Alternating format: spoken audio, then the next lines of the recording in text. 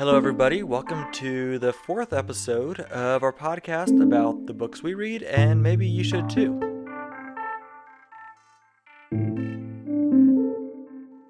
And back in the studio again is myself, Jaron Miller, and Reagan Schrock is here as well. And he will start us off with a book that he has been reading. Yeah, so Jaron, I sent you a picture of this, and your response was really interesting. I forget exactly which emoji you sent or something, but you thought it was awesome. So the front of the cover is a cartoonish stick figure illustration of a T-Rex being dropped inside of a black hole. And the title is called What If? Serious Scientific Answers to Absurd Hypothetical Questions, which I think is just a lovely title. I picked this up at a used book sale. By far the most delightful book I've read in years, probably. It's so good. It's written by, Randall Munroe, who used to work for NASA. He's a physicist, so really smart guy. And he takes ridiculous questions that people submit on his website. Okay. All right, so the first one, says, what would happen if the Earth and all terrestrial objects suddenly stopped spinning, but the atmosphere retained its velocity? I've got to know the answer to that. I know this isn't a total book summary, but what does he say? What would happen? So first it's whatever, but he's a physicist, right? So we're getting into physics. But the funny thing is he's a cartoonist. So you got these I really wish you guys could see this on the podcast, but he's here's a map of the globe. The dark gray shaded area is terrible things will happen. And then the lighter shaded in area is terrible things will happen, but more slowly. And it's the entire globe. Basically, what would happen, because the Earth is spinning at, I forget how fast, but it's spinning very fast.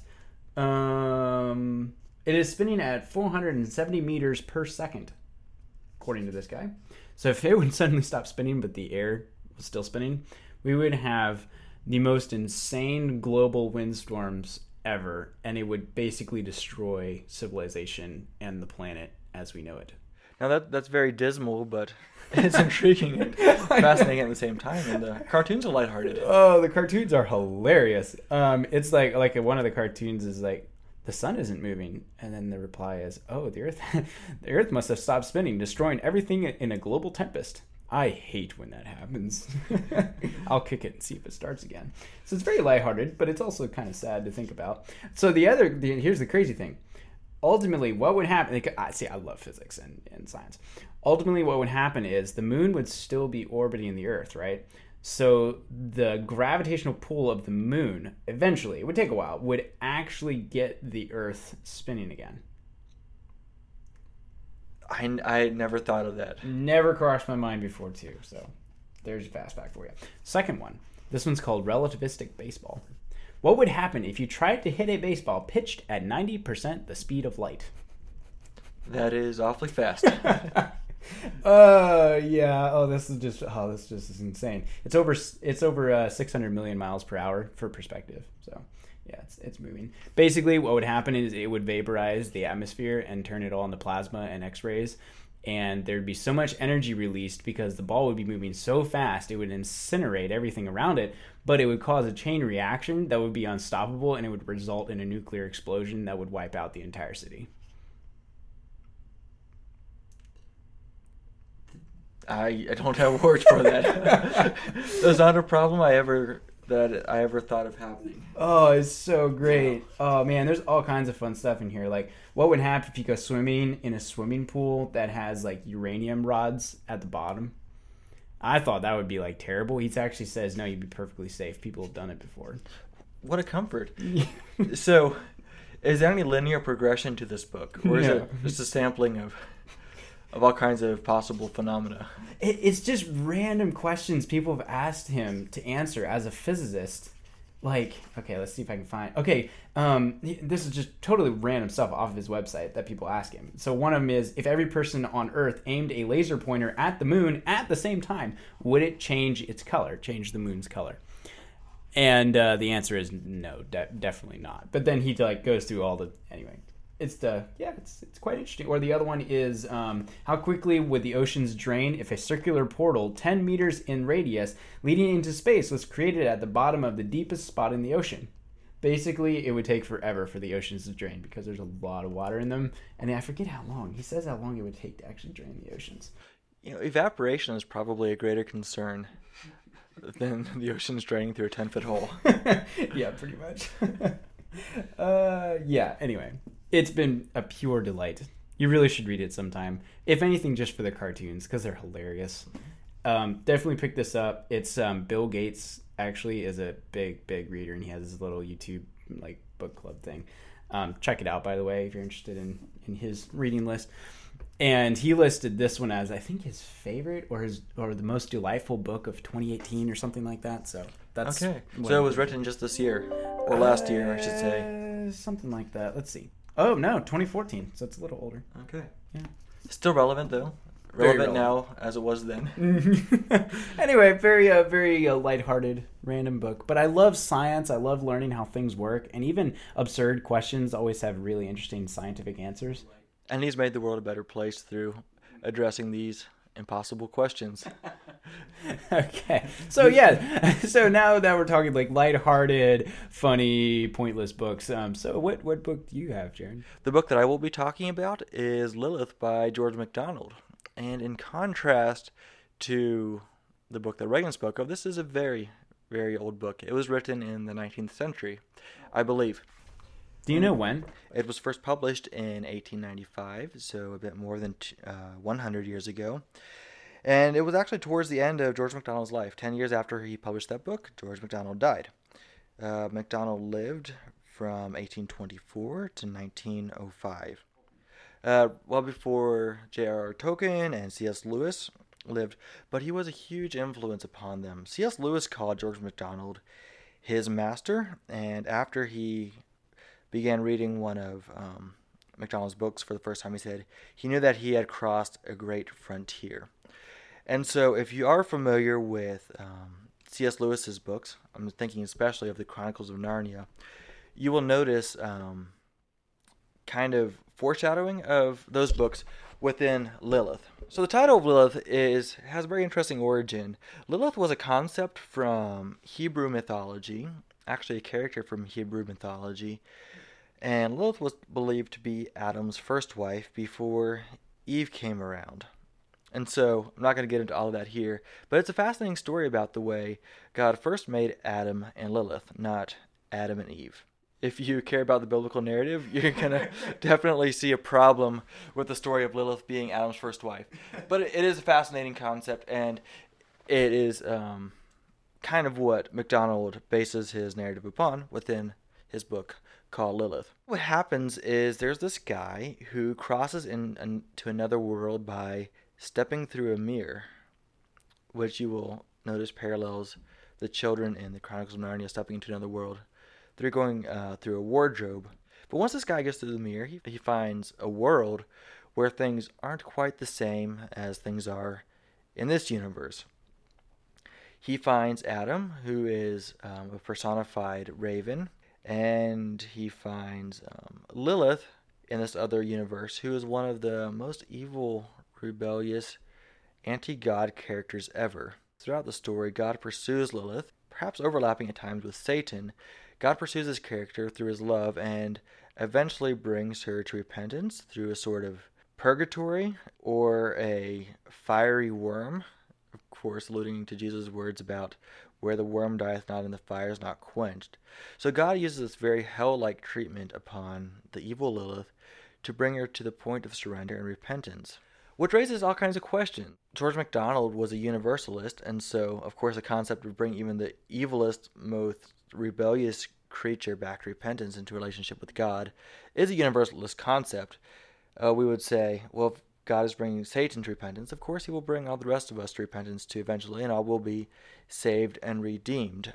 I think I probably have a problem with that theology, but it is a beautiful image of the way God's love can possibly work, and the way that God's love will pursue people. So in this book, is Lilith a human, or is she like Satan or something? Or so like I mentioned the raven, who's Adam. Occasionally, Adam shows up as a man, but he also shows up as a raven, and he switches back and forth between those. Lilith is a woman at times she is a leopard, and at times she is Satan. And so Lilith is one character with several expressions. Mm-hmm. Satan, a woman, and a leopard. Whoa. Definitely this book is and in a the realm of vampire. fantasy. Yes, definitely definitely fantasy. Whoa, that's really interesting. I've never read it. But I've heard it's like kind of dark, but really profound, really makes you think, that kind of thing. But yeah, I mean, MacDonald was a universalist, so I'm guessing some of that's coming through. And I think he just loved writing a good fantasy novel too. But it is it is kind of dark, but the overwhelming takeaway for me was re-envisioning God's love and the way that I may be able to interact with God's love. That is ultimately what the book is about. And that, yeah, now that wow, that's powerful.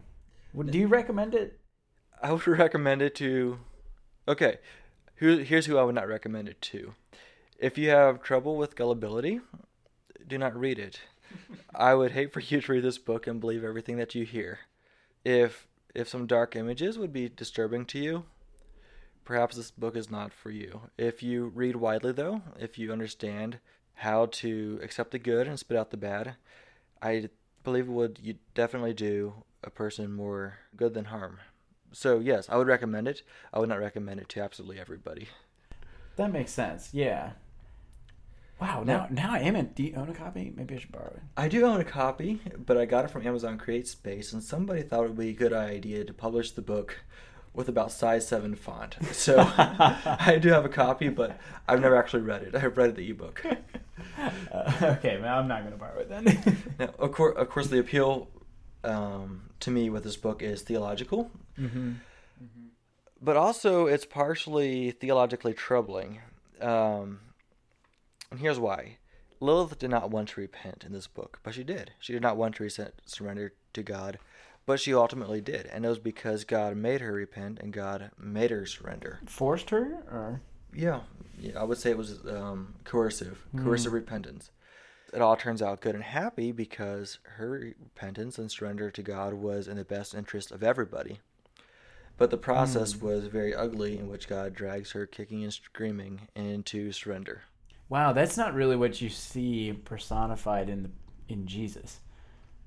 It's not like he just dragged people and said, like, you gotta repent. Like, he let people decide, you know? Not really, but I think Calvinism, Calvin's doctrines, or what we would call irresistible grace, is something we're much more used to hearing about.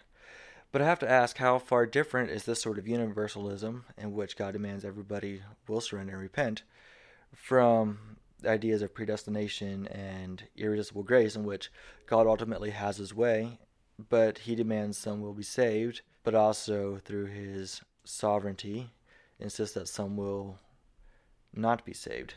Whoa. So in both, yeah, I've never thought of that before. In both images, God gets his way, and human will is not a factor in the ultimate outcome of a person and the destiny.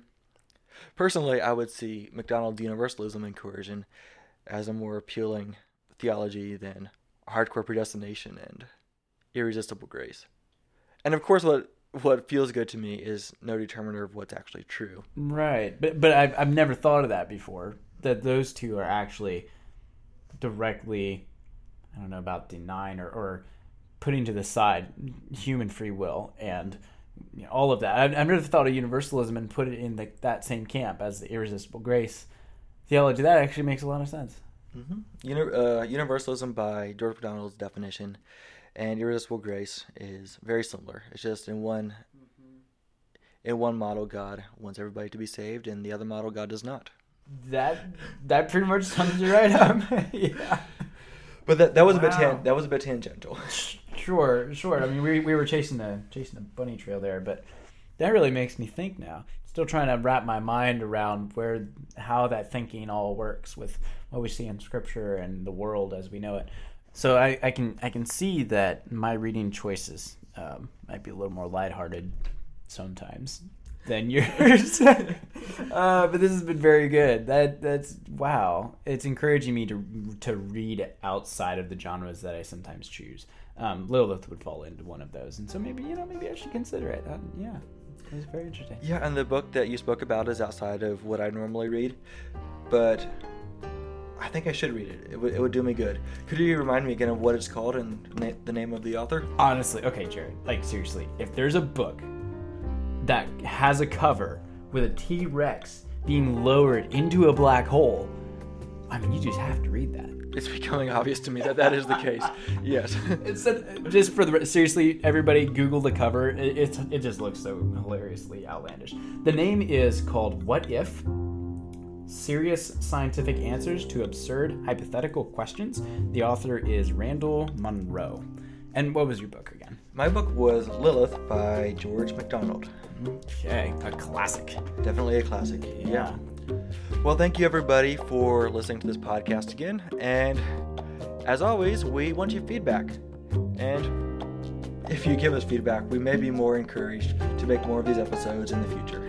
Yes, and maybe follow us on Twitter and let us know what you think, because that would be fun. Just both of our names, Jaron Miller, Megan Trout. All right, we will see you later. Yeah.